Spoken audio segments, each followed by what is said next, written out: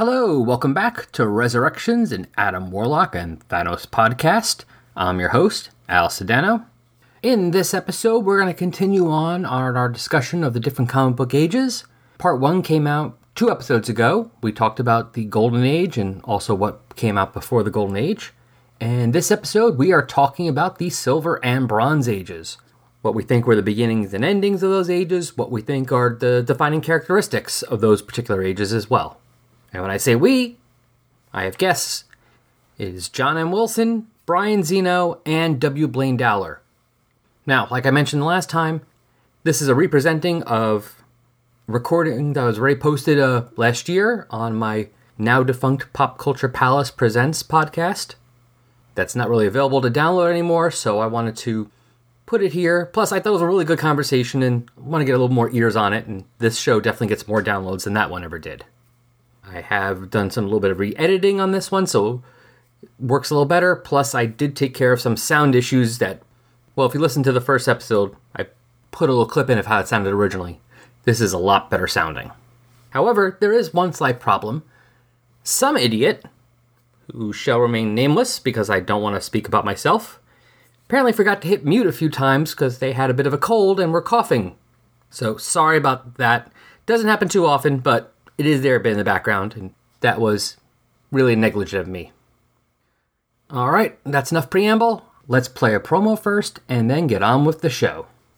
Justice League International, Bwahaha Podcast. A new monthly show chronicling the adventures of the JLI era by Keith Giffen and J.M. DeMatteis. We'll be going issue by issue, in release order, tackling the core Justice League title, Justice League Europe, and the quarterly book. Along the way, we'll take time out for special episodes covering various spin-offs, cartoon appearances, the infamous TV pilot, and much more. So join me in an ever-changing roster of guest hosts as we celebrate your favorite JLI members, such as Martian Manhunter, Batman, Dr. Fate, Black Canary, Fire, Ice, Maxwell Lord, Oberon, Captain Marvel, Rocket Red, Captain Atom, Mr. Miracle, Guy Gardner, Booster Gold, Blue Beetle, Nort, and many, many more. Justice League International, Bwahaha Podcast, coming March 2016 as part of the Fire and Water Podcast Network. Want to make something of it? Well, you bring up Showcase 4, and that is for what? That's First Flash, or Silver Flash. Yeah, that's what I was going to say. I mean, that is very much a hello. Showcase 4 is very much an important landmark because for me, what Showcase 4 and its companion piece for me is Showcase 22, which is where we got the first Hal Jordan Green Lantern. And what those both did for me really was the reason that's the 1-2 punch at the start of the Silver Age for me is in the Golden Age, you did have superheroes. And I'm sorry to keep sounding like a broken record, and this is probably the last time I'm going to say this in this podcast, but they were very much just another flavor of pulp hero. The superheroes you got in the 40s were as likely to resemble the Spirit or the Shadow as they were to resemble Superman. Now, when you get to the Flash, the Gardner Fox Flash, and the Hal Jordan Green Lantern, which I think was also Gardner Fox, or was that John Broome? John Broome. Anyway, the point is that these two characters distilled the Superman, Batman, Captain America strain. They isolated that strain right out of everything that had come before and turned it into its own thing. Now we are going to pursue this thing for its own sake. We're going to talk about it. It is going to know what it is. It is going to be a little bit more self-aware and moving forward. And then you add in the third and final column or linchpin, which is Fantastic Four #1 and Stan Lee and Jack Kirby starting Marvel. And all of a sudden, there you go. Boom. Now we've got something completely different from what happened before going on. And for me, what that something very different is them separating out Superman, Batman, Captain America, Wonder Woman from all the other pulpy stuff that had come before in the Golden Age and concentrating it into its own strain of storytelling. And boom, that to me gets the Silver Age going on a rocket ship, ironically enough. So, John, you want to go with the Silver Age then? Okay, so coming out of the Golden Age, you got the Superman TV show keeping Superman alive. Of course, as comics are going, Comics Code comes down right around the time that they launched Jimmy Olsen. And around that time, Marvel tries to bring superheroes back. They're not Marvel yet. They're a string of weird names, but most commonly known as Atlas. They try to bring their superheroes back, which lasts about 6 months. Is not successful. So whenever the people over at DC/National decide to revive their old Flash character in a new, sleeker look and a more energetic, modern storytelling style, it's a bit of a gamble because superheroes are not that cool. And it's a one-shot. And it's a while. It's a while before his second appearance. But certainly between 1956, when that happens, and over the next couple of years, you have a lot of things going on in storytelling. In the Superman comics, you have a shift away from set pieces to show off powers. You start to bring in more imaginative storytellings involving science fiction. Superman starts to have more of a connection with his home planet. In 1957, he meets Jor-El. There's stuff going on in the Superman world. Batman, I don't know if he started doing a lot more monster planets or if he was already doing that by this point, but he's starting visiting alien worlds and crazy stuff. And I actually hate that era of Batman with a passion. Here. But it is a new way of telling stories. And Superman has his family. Batman has his family with Batgirl and Batwoman, and Robin wondering if he's going to lose the love of his life because he's going to run off and get married to Batwoman. So, things are going on there. Green Lantern gets revived, and they bring all the heroes together into a team again for the first time since the early 1950s with the launch of the Justice League of America. So National has successfully revived the superhero with a new emphasis of science-y or gimmicky or, quirky, energetic stories. And then this other company comes along and also strikes a chord with readers with their heroes that have hang-ups, the Fantastic Four and Spider-Man. Woo-hoo. And they have some others who don't take off nearly as much at the beginning, and certainly, have their interesting aspects like Thor and Ant-Man. But early Thor and Ant-Man is not a huge selling point for me. But anyway, so all this stuff is going on. So while it's hard to pinpoint a specific start of the Silver Age, the revival of the superhero is the event that I see starting the Silver Age of comics. And I don't like Showcase 4 because it's such a tentative first step that isn't really surrounded by anything else Silver Agey. Nothing else is going on in the comics industry whenever Showcase 4 comes out that makes me think Silver Age. Not for a while after that. Over the next couple of years, things start to build. So, but certainly by the time Fantastic Four 1 hits at the end of 61, and 5 years later, by that time the Silver Age has fully formed. If I were to put a finger on the beginning of the Silver Age, let's do Adventure Comics 247 when the Legion get introduced. Oh. I like that one. Ooh, intriguing, John Wilson. Intriguing. Okay, Blaine. Okay. In terms of for the Silver Age as a whole, yeah, it is when the Comics Code Authority was there. A lot of that content was going on. I've been thinking about whether or not I would want to subdivide it because I came into this podcast just knowing we're going to talk about the different ages. I was thinking more the standard, golden, silver, bronze, modern. And now I'm humming and hawing about whether or not it's worth dividing the Silver Age into pre and post Fantastic Four #1. Right. Prior to Fantastic Four #1, like John said, we saw the resurfacing of superheroes, and they found a way to tell superheroes outside that World War II backdrop. and found stories that would keep people engaged with these heroes. The hard sci-fi leanings in Flash and Green Lantern, thanks to Gardner Fox and John Broome, the publication technologies allowed much more detail in the art. At least that's the impression I've got. I don't know how much of that is just the general muddiness of trying to reproduce Golden Age comics now versus what they could do in, say, the average Showcase Presents for the Flash and Green Lantern, or if it was just that Carmen Infantino and Murphy Anderson were just putting in that much more detail than their peers. But it certainly feels that way when I look back at it in retrospect. But prior to FF1, it still feels like they're being aimed explicitly at kids. And DC Comics still feel that way for quite a bit after FF number 1. But FF number 1 is where it feels more like they're shifting back to content for all ages, but still appropriate for children. You know, still within the restrictions of the Comics Code Authority, so there are some stories they cannot go to. Right? They can use Blackbeard, who's that mythological figure in the Fantastic Four, but they couldn't use Dracula. Things like that. Not that I'm aware of any time that Stan Lee or Jack Kirby tried to use Dracula in there.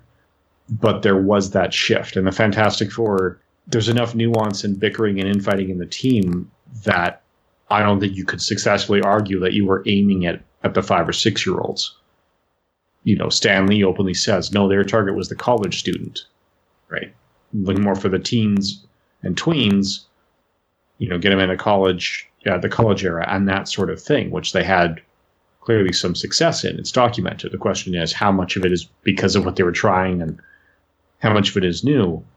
But yeah, I think you could look at sort of the new storytelling that was coming out of Marvel, because the heroes were allowed to be flawed rather than being these perfect characters again, and DC's eventual shift to offering a wider variety of characters just to stay competitive in the market, right? Instead of saying, no, this is what defines us, allowing themselves to be redefined to keep the company healthy. Yeah, I was actually thinking something very similar to what you were saying. I always use Showcase 4, besides the fact of hearing it all the time. It does kind of make sense to me. It's like, this is the kickoff of this new rise of superheroes and also, you know, the new rise of the comic companies. The comic industry. But yeah, I think an argument could definitely be made for, let's say, 1961 as beginning of the Silver Age, because not only was that part of that whole revamp of superheroes and bringing that back to the industry, but I would say the creation of, I know the company existed already technically, but the creation of Marvel is definitely a significant event in the comic ages, and that almost, I'm wondering about that now, if I want to consider that the beginning of the Silver Age, because that not only kicked off a company that obviously still exists, as opposed to, let's say, a lot of the Golden Age companies which either went away or were just eaten up by DC, but like you said, that was, in the Silver Age we definitely had a lot more of not just kids reading books, but who said it before about people calling it the Golden Age because it was when they had read it 20 years ago when they were kids and now they're adults? One of you said that. I'll take credit for that. Okay. So like John said, with that, you had a lot more now. This is when you started getting people who were past the age of puberty reading comics for the most part on a regular basis. And definitely Marvel, of course, definitely helped kick gear towards that and definitely made DC up the game to start doing that eventually as well. So now I'm wondering. Damn it, stop making me think. All right. Any other thoughts on the Silver Age? Yeah, I have one, which is another of the things that really makes the Silver Age to me. And I think I sort of waved at it in my earlier speech, but I really want to make sure that I get the point across. And you also, this also plays into what you're talking about, Al, and that's riffing off of what Blaine said about 1961 being so very, very important. Another thing that happened in 1961 that really puts a sharp point on everything else I was saying is Flash of Two Worlds came out in 1961. That was the Flash number 123. And the reason it sort of illuminates everything else that I'm talking about that makes the Silver Age is because, like I said before, in the Golden Age, you had, like, the stories were much more generally, they were standalone. There wasn't a whole lot of running storylines. There wasn't a whole lot of awareness of the comic story as a medium unto itself. You get into the Flash of Two Worlds, and you put that together with everything else, all of a sudden, comics are not just pointing at a slightly older audience and not just letting superheroes back in. They're starting to talk to and about themselves.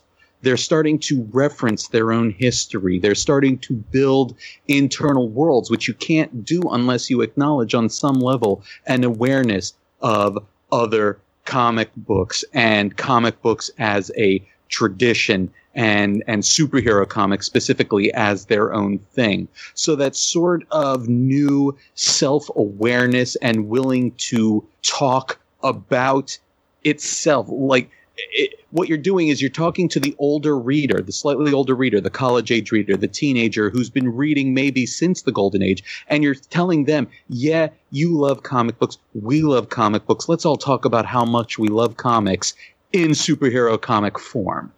And that was a very new thing in the early 60s, and that, to me, is one of the defining characteristics of the Silver Age. As much as the Golden Age was learning the rules of comic book storytelling as a whole, the Silver Age was about learning to do that. So it's kind of like the creation of the universes. Something like that. Something, yeah. Anyone else in the Silver Age? Anything else to say in the Silver Age? Just that I think it's important to know that the Silver Age is not just its start. The Silver Age is a time where superhero comics and superhero comic storytelling was coming into its own. It took a few years for Marvel to really get their feet under them. They didn't even have full control of their publishing until something like 1968. Yeah, correct. By then you're already starting to head for a different direction in publishing that we're going to talk about in a few minutes. Mm-hmm. Certainly, as I read through the Superman stories of the Silver Age, when I got to like 1965 or so, a lot of the newness was starting to wear off. Supergirl is introduced in 1958. The Fortress of Solitude, Brainiac, and all that stuff is introduced in 1958. And they're telling stories that are fun, they're dynamic, they're engaging, they're whimsical, they're delightful for about half a decade. And then, like I said, around 1965 or so, it starts to feel a bit dull. Marvel, I think from 1961 to 1963, 4, 5, they were actually getting their feet under themselves. Their stable of heroes was slowly expanding during that time until they reached the maximum number of books they were allowed to put out with as many superheroes as they could reasonably justify doing. And then they were just, telling stories with these characters with continuing subplots, with the notion that, yes, I want to go to my corner store and get the next comic, not just because I want to read the next adventure of Spider-Man, because I also want to know, is he going to get that date with Betty Brant, or is Liz Allen going to finally turn his eye? Is Thor actually going to get Jane Foster into Asgard and be allowed to marry her? I don't know yet. So there's this notion of wanting to continue the story that Marvel was doing. And DC, for the most part, eschewed that kind of storytelling. Their romantic subplots felt more like a sitcom, where it was sort of the same dynamic, the same kind of tension over and over again, with a few small exceptions. But that's my impression from what I've read. But there was this idea that the superheroes were starting to become people to a more or less extent, especially at Marvel. Not to get too stompy or domineering, but just I want to riff off of two things that you just said, John. One is it's interesting that you picked 1965. That you kept mentioning 1965 as like a sort of watershed moment for Marvel, because really, you're absolutely right in that. Like, you look at the Fantastic Four. The Fantastic Four, the Galactus trilogy, happened, I think, in late 1965. And that really was when the Fantastic Four became the Fantastic Four, like the Lee Kirby magnificence. And it was around that same time that Thor stopped being, here's a thunder god on Earth trying to stop communist bomb plots, and all of a sudden became, Thor going back and forth to Asgard and dealing with gods and dealing with the Bullfinch's mythology soap opera of divine egos and blah-de-blah-de-blah. And Kirby took him into space and all sorts of stuff. Exactly. And then in 1965 or 66 is when Romita took over from Ditko as the artist on Spider-Man, and that launched a whole new era of strength for that one. So that's very, very, I agree with in the strongest possible terms, and it's very cool that you named 65 really as the watershed moment for Marvel really becoming the Silver Age titan that we remember Marvel being. And the other thing real quick that you were talking about, the differences between Marvel and DC and how they handled the human sides of their characters. It's most prevalent in those 1960s Silver Age stories, but I've always sort of felt it to be, at least up through maybe the 70s or 80s, a certain defining difference between the two companies, at least, that Marvel's characters, Marvel's superheroes were always the people in costume. Spider-Man was always Peter Parker in a costume, but Peter Parker was who he was. Same thing with, say, Tony Stark and Iron Man, or even T'Challa and the Black Panther, whoever you want to talk about that came about in the 60s. Whereas with DC, you always felt like Superman was who he was and Clark Kent was the costume. Batman was who he was. Bruce Wayne was the costume. You see what I'm saying? And that was always a key difference to me between the two companies, and it was most visible in that mid-60s Silver Age time period. I just want to point out 1965 is also when Wally Wood fixed Daredevil's costume, so yes, it looked like it was not designed by a blind guy. Thank you. Excellent. Well done. Well done. Thank you, Mr. Wood. Yeah, that was a much better costume. And it saved Alan Scott, however, still has the one that looks like it was made by a blind guy. Yes. Yeah. Well, and D-Man, because, he got Daredevil's leftovers. D-Man! I love D-Man. Yeah. Someone has to. Yes, that's me. I took that bullet so the rest of y'all don't have to. Hey, that was one of the first Captain America books I ever read, was the first D-Man. And you're still here. I know. And you're still... Go figure. I've never read a single D-Man comic. I'm just ripping on him because everyone does.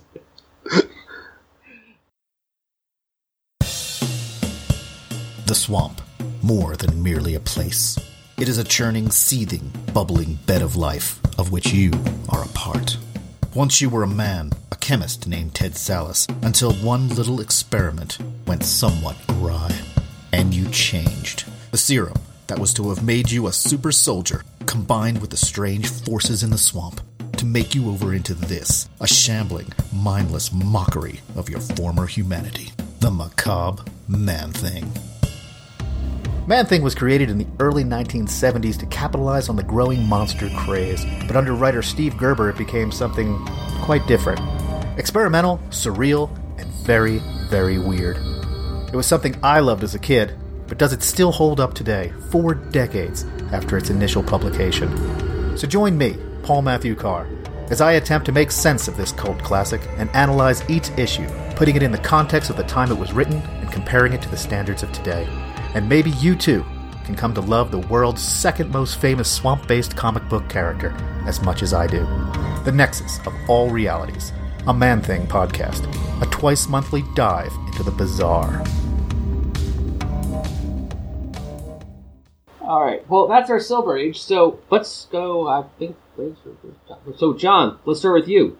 What's after the Silver Age? What comes next? Well, we consider our periodic table of alchemical elements, and we go from silver to bronze. To me, the Bronze Age is a movement to recognize that these comics really are not just for kids. I mean, that was mentioned a bit with the Silver Age, and I agree. But you have a lot more of an awareness of the world coming into comics, especially over at DC. A move towards what they now call, or even at the time, called relevance storytelling, bringing current social issues, really making comics super political in a way that Twitter would bitch about no end if it were alive back then. Wow. But bringing race and class and socioeconomic status and all those things that tend to divide us as people and making them story points and showing people crossing those divides and reaching across the barriers and joining together as people. Lois Lane has her infamous I Am Curious Black issue. The Daily Planet gets his first black reporter with Dave Stevens. You have Green Lantern and Green Arrow and all that other stuff. Over at Marvel, Marvel's Bronze Age move is a bit harder for me to pin down, but certainly the death of Gwen Stacy over at Spider-Man is kind of a major moment of emotional maturity, I guess, for that comic story. Anyways, so all these things are happening. Also, the Bronze Age introduces a lot of horror and monster elements. They start pushing that comics code a bit more, and I think people working at the comics code start to care a bit less. But in any case, to me, this is the Bronze Age. When does it start? Gosh. Some starting points would be when the entire editing house over at Superman changed over, which is most visibly characterized by Superman 233, which has a big giant number 1 on the cover, even though it's not an issue number 1. Has Superman bursting the kryptonite chains because he loses kryptonite. And also, I think the launch of, or the first Swamp Thing story probably helps indicate a Bronze Age. So, yeah. So about like 71-ish, you're saying? Yeah, 71. End of 70 going into 71. Okay. Blaine? I was also going to go with 71 because, again, that is the shift where the Comics Code Authority starts to lose its ground. One of the major stories I would point to contributing to that coming from Spider-Man is not the death of Gwen Stacy. It's the 3-issue arc that was requested of Stan Lee by the U.S. government. Yes. To show the problems with drugs, because the Comics Code Authority said no drug use of any kind. Where Stan Lee said the government just asked me to do a story that makes it clear that drugs are bad. So it's very much an anti-drug story. And when he published Spider-Man issues 96 through 98 with Martin Goodman's permission, who was the actual publisher, but when he published those 3 in the anti-drug story, with the Comics Code Authority stamp of approval removed, and it didn't change the sales. That's when the Comics Code Authority, I think, had the wake-up call that said, okay, there either needs to be some give and take here, or they're just going to walk away, because clearly some of these titles can survive without us. That and just the happy accident of Marv Wolfman's name, when they couldn't be... I mean, DC wasn't putting credits in for writers, so when the writers were trying to fight for the same credits that Marvel had been doing since the Stan and Jack FF number 1, actually telling people who created this, with the formal credit box, one of Marv Wolfman's characters said, this was a whispering wolfman told me this story. And they had to fight to have that in there, and they actually had to edit it to give him credit, because they weren't allowed to have Wolfman in the dialogue because werewolves were not allowed. So actually had to have written by Marv Wolfman, and they had to prove to the Comic Code Authority people, that's not a pen name. This is his birth certificate name. This is who he actually is. You can't block him. Yeah, so I think that's when it pushed back. So the Bronze Age, I'm in almost total agreement with John, aside from just which Spider-Man story has the most emphasis here. It's when they started telling the socially relevant stories. The Denny O'Neil, Neil Adams run on Green Lantern, where Green Arrow was in there as a secondary character, and they were combined into one book. So you had your very right-wing Green Lantern and your left-wing Green Arrow. And it wasn't preachy, but it was really looking at both sides of the issue. I would say more often than not, Green Arrow won the debates because both creators happened to be left-wing. But the cases made by both of them were clearly heard, and you could hear the pros and cons of both sides. And if you hear Neil Adams on Word Balloon, you'll hear that the storyline in that where Speedy, Green Arrow's sidekick, has a drug abuse problem, was actually pitched prior to the Spider-Man story being published, but was kiboshed by editorial because of the Comics Code Authority. And then when the Spider-Man story came out, Neil Adams went back and said, hey, look, they're doing it. They got away with it. DC was a little more aligned to the Comics Code Authority, so they had to give and take and negotiate with them to say, well, no, we need to do it. And that redefinition of the Comics Code Authority came out in 1971, where they loosened it up to say, okay, you now can have stories about drug use if the drug use is clearly a bad thing. You now can have corrupt politicians if you make it crystal clear that they are the exception and not the rule. And things like that allow for more realism in stories about people who could fly through the sky and shoot laser beams out of their eyes. But something where, once you've been given the powers, you can write stories that are a better fit for how the world would react to them. And also, like John said, that loosening the Comic Code Authority allowed things like Frankenstein and Dracula and the Wolfman and the classic monsters to come back, although zombies were still off the table. So, Zuvembis and the Avengers. Things like that. Yeah, to me, that's where it kicks off, is that first hard push where the Comics Code Authority redefined the rules so that the creators could tell stories that weren't just, hey, how is Superman going to prevent Lois Lane from proving he and Clark Kent are the same person this month? Into, okay, how do we deal with racial discrimination when you've got John Stewart as your Green Lantern now? And things like that. Ryan. Well, I really don't know how much I can add. I mean, I think both John and Blaine got it pretty much exactly right. For the only thing I can add to what they said regarding the increased social consciousness, that is very clearly part of the Bronze Age. But for me, and you stole my thunder a little there, Blaine, because you were the first to get to Adams and O'Neill and Snowbirds Don't Fly and all that. What I was going to say is, for me, as much as it is a social trend, it's also a sort of a look and a feel.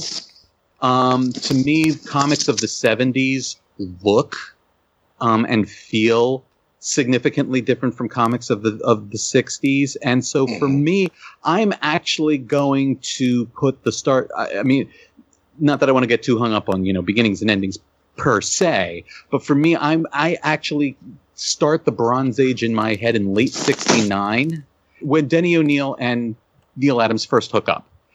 Detective Comics number 395, which was cover dated January 70. So we're going to say it was probably out in the, late fall of 1969. And that, you realize to me, that hookup means something very different now, right? Yes, I do. But artistic, employment wise, they hooked up. But yeah. Otherwise, who knows? I do not know what this was the late 60s, man. Anything went, dude. No, but my point is that I've read that book, actually, Paint a Picture of Peril. And that's the first book, the earliest book I've read that looks and feels like a 1970s comic to me, that is of a similar kind of piece to the mid-70s Len Wein, Ross Andrew, Amazing Spider-Man stuff that I started to read as a child in the mid-70s, that were the first earliest comics that I ever read. Also the Incredible Hulks that I was reading a little later on in the 70s with the Sal Buscema art. Those to me are the touchstones, and those to me are the epitome of the Bronze Age. And so when I try and go back as far as I can and not have it be something that feels and looks different, I would say to me it's very much O'Neill and Adams, but I would say it's actually the earliest Batman work. And then, of course, when the social consciousness starts to creep in with the Green Arrow, Green Lantern stuff, and then you start getting similar stuff happening in Spider-Man, and then as John pointed out, the death of Gwen Stacy, oh my God, you could actually kill a long-running a major character, a love interest even. By 1973 standards, that was hardcore, right? As the comic book audience matured, the storytelling had to mature. A couple years back, a buddy of mine and I, we had a Sergeant Fury and the Howling Commandos podcast. And sadly, it didn't last as long as I would have liked for external reasons.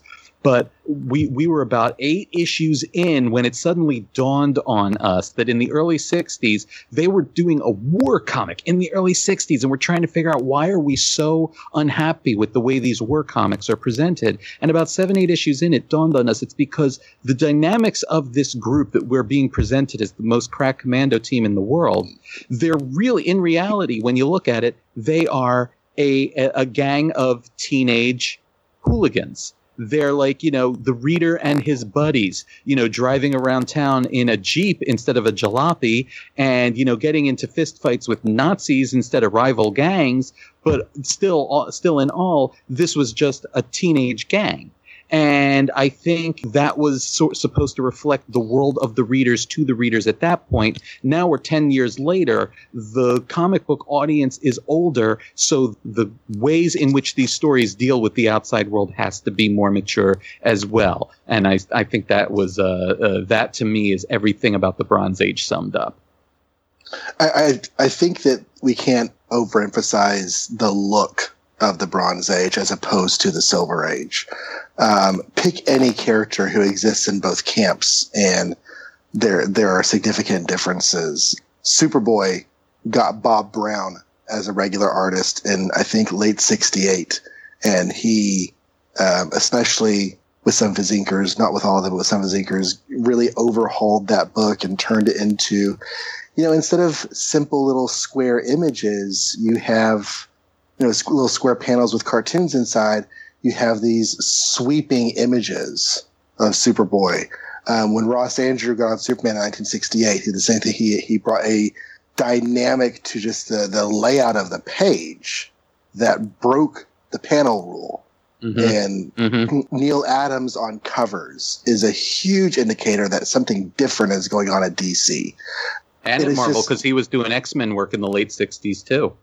Right. So just the look and feel, and some of it, not all of it, I'm not sure if it's a majority of it, but some of it is just a larger use of ink. Yeah. That ink is no longer just a simple outline of your characters, but that ink is in shading, ink is in shadow, and bringing shadows and shading into your two-dimensional art to just give it some more substance and some more depth to it. I think, just to sum that up, we cannot overemphasize the importance of the look of comics as we go from the 60s to the 70s. Hear, hear. Well, before I go on, Brian, I want to thank you, because thanks to your comments about the commandos as like fighting them as like the Nazis like gangs, I have this image of the commandos and Nazis dancing around no man's land like the Jets and the Sharks, snapping their fingers at each other. When you're a jet, all the way from your first cigarette to your last dying day. And now I'm hearing them saying, then you're SS for life. And it's just going all downhill in my head from there. Thank you, Al, for that. Yeah, well, I blame you, so I had to throw it back. Yeah, no, I definitely agree. The Bronze Age definitely has a different look. And it's funny, it's like we get to the ages more, it's like the ages become more crystallized because we're getting more agreed on of what makes these ages. It's there's the weakening of the Comics Code leading these other things. Obviously, it's a social relevance, and also a lot of soul searching and, as we called it before on the other show, navel gazing. So Adam Warlock, Howard the Duck. But also, one thing that actually wasn't mentioned, but I actually get to say something new, is we also have a lot of creators coming in now who weren't just people who were, let's say, like Gardner Fox or people earlier who were writing pulp and they just kind of ended up writing these, or illustrators who happened to like, oh, this is a work I can do. We have a lot of now fans of comics going into comics because they like comics and they want to write and draw comics. So, we have Englehart and Magan and Conway and Jim Starlin, Claremont, Simonson, these people who got into comic books because that's what they wanted to do. They didn't just kind of fall into it or end up being there. Oh, Roy Thomas, the pioneer in that, I think. Well, yeah, he would be the pioneer, but he definitely is still, was definitely way more in the Silver Age still. But, this is he was the pioneer. But yes, you're right. He is the pioneer of that, definitely. Him and, let's say, Jim Shooter. Right. You have all these fans now going into comics because they want to write Spider-Man. We should not leave Roy Thomas out because as a child, his deciding to subscribe to comic books is what helped end the Golden Age, because he was a big fan of the Justice Society of America, so he subscribes to All-Star Comics, and the first issue he gets is issue 58, which is now titled All-Star Western. So, Roy Thomas helped kill the Golden Age. Damn you, Roy Thomas! Well, no, it needed to be euthanized at that point, I think. Probably. But he's also responsible for bringing it back into consciousness later on, so I think he gets a pass. And like anything else, these things, there's no hard and fast date for any of these. If I had to give a date for the beginning of the Bronze Age, I would go about 1970. Because that's when you have a lot of things happening around then that I think are starting then, that are definitely what we call the Bronze Age. That's when you have the Green Lantern, Green Arrow series starting in 1970. One of the things that started in the Bronze Age that we really had before was anti-heroes. You got the Punisher in the Bronze Age, you got Wolverine, and Conan #1 starts in 1970. And don't forget Kirby leaving Marvel. That was my next and heading one. over to DC. That's a big one, too. Yep. So I have it down here. September 1970 is Fantastic Four 102, his last issue. And October 1970 is Jimmy Olsen 133, his first issue. So for me, I go with 1970 more or less as the beginning of the Bronze Age, because you have a lot of these things starting right then and there in that year, it seems like. How I was talking earlier about how sometimes ages tend to die, just kind of like dwindle away, and then eventually something new happens and brings it back to life. Yeah, Superman's pal Jimmy Olsen. Oh my God, was I ready for Kirby to get on that book? I was reading through my Superman comics, and just every Jimmy Olsen is just like, okay, let's read this. Oh wow, that was a time that I just had reading that comic. How many more issues until Kirby gets here? Weren't they counting them down on the covers, 4 months till Kirby is here or something like that? I don't know. And I like early Jimmy Olsen, from the late 50s, early 60s. Jimmy Olsen's fun stuff, but anyways, sidetrack. Coming soon from the Fire and Water Podcast Network. Working together, we saved the planet. And I believe that if we stayed together as a team, we would be a force that could truly work for the ideals of peace and justice. Every episode. My name is Jean. I'm a Martian. Every adventure. Okay, you guys are so slow. Every hero. Whatever you think you're doing, if you present a threat to the world, the Justice League will take you down. Cindy and Chris Franklin bring you JLU Cast. Whatever the future holds, we'll make those choices ourselves. Don't say you don't love me. I'll never say that. Covering the complete animated run of Justice League and Justice League Unlimited. And the adventure continues. There's strength in numbers. What? Like a bunch of super friends? More like a Justice League. And here is our feedback. And last episode, if you remember, because I didn't have time to do the feedback, I promised double this time, and double you shall get. So first of all, feedback for episode 104, Infinity Countdown Part 6, 12 Mad Hatters. The post for that episode on Facebook was liked and shared by Tom Allen, Jason Venable, Joe Sedano, Gene Hendricks, J. David Weeder, Hal Jordan, Guntum Shioran, Jesse Starcher, Tim Browning, and GeekPod. Tom Allen also commented on the post, saying, "Look forward to the podcast. By the way, I have created a Thanos discussion thread on Comic Vine. Feel free to mention it." Which I am. So if anyone's interested in a Thanos discussion thread, I have put it on the show notes. On Twitter, the post about the episode was liked and retweeted by Into the Weird, EMP and EMX, Attilan Rising, Viet Huynh, Toys and Jokes, Limelink, Connor McKenna, Last Sons of Krypton, Ghost Rider Podcast, Nexus of All, Into the Night, Jeffrey Brown, I Am Your Target Demographic, Jason Snake Venable, Tim Price Podcrasher, The Hammer Strikes Random Geeky Stuff, Steve Sellers, Comics in the Golden Age, J. David Weeder, and Sentinel of Liberty Podcast. On Tumblr, the post was liked by GX-Brains-5DS. Speaking of Tumblr, gotta thank a few more people who follow our Tumblr page. Thank you to FabFenex, Orson Risa, Pime8, Mooch Singh, and Shine an Awesome Light. Now, on to episode 105, Comic Book Ages Part 1. Facebook liked and shared by Joe Sedano, Michael Lane, Darren and Ruth Sutherland, Mike Peacock, Hal Jordan, Jesse Starcher, and Gene Hendricks. On Twitter, liked and retweeted by EMP plus EMX, Into the Night, Connor McKenna, Last Sons of Krypton, Viet Huynh, Toys and Jokes, Attilan Rising, Ghost Rider Podcast, I Am Your Target Demographic, Boo, Unpacking the Power of Power Pack, Tim Price, Podcrasher, Thanos. Yes, Thanos. Pretty cool, huh? Brian Z, and Let's Get Show Podcast. Once again, the Tumblr post was liked by GX-Vrains-5DS, and I think they've actually liked a few episode posts before this too. So, thank you. Appreciate it. And the Tumblr files for this one. Go-your-own-way, Hammond DJ 168, Captain Marvel, that's Marvel with 3 A's, Steph-Art, and Tina Fiend. Yes, that's it, Fiend. So if you want to hear your name mentioned here, well, all you have to do is like and or share when I post about the episode on one of these social media feeds. So, Facebook. Type in Adam Warlock or Thanos in the search box. You'll find our page. On Twitter, we're at AdamThanosPod. Tumblr, resurrectionsadamwarlock.tumblr.com. You can always leave an iTunes review. That's awesome. Or you can send us an email. resurrectionspodcast@yahoo.com. Speaking of email, I still have some emails to read, including finishing off the one from Kati that me and Joe read a few episodes ago.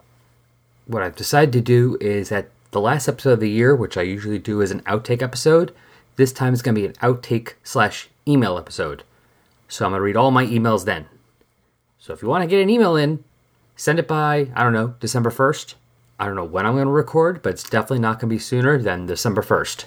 So if you get it in by then, it will be read. I almost forgot. If you're looking for anywhere else you can hear me, go to the Fire and Water Network and look up the most recent episode of Cheerscast for Season 2, Episode 11, Just 3 Friends. Ryan Daly was foolish enough to have me back on there. Links in the show notes. This show can now be found on Stitcher. In case you don't know what Stitcher is radio on demand, a free app that lets you listen to all your favorite shows, plus discovered from 20,000 others.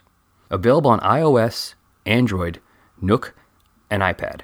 Don't have Stitcher? Download it free today at Stitcher.com or in the App Store. Okay, that's all for this time. Next episode, we're going to finish up this talk on the different ages of comics, talking about what comes after the Bronze Age, including when we think that starts. Until then, I would love to hear your thoughts on what we talked about this time, which is the Silver Age and the Bronze Age. Any thoughts you have on the Silver or Bronze Age? When you think they start? What makes them those particular ages? Let us know. I already gave you the feedback information, so send an email, tell me on Twitter, Facebook post, whatever you want. All right, that's it. Bye.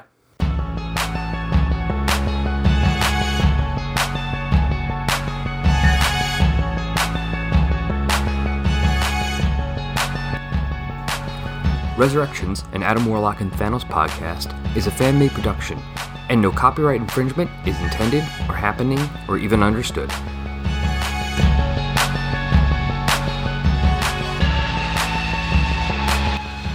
The opening music for this podcast is Intro Pompeii by Lino Rise, and the closing music is Dark and Dramatic by DJ Puzzle. Both are licensed by the Creative Commons license. You can find Lino Rise at free-intro-music.com and DJ Puzzle at peaceloveproductions.com. Links to both can be found on the Tumblr page.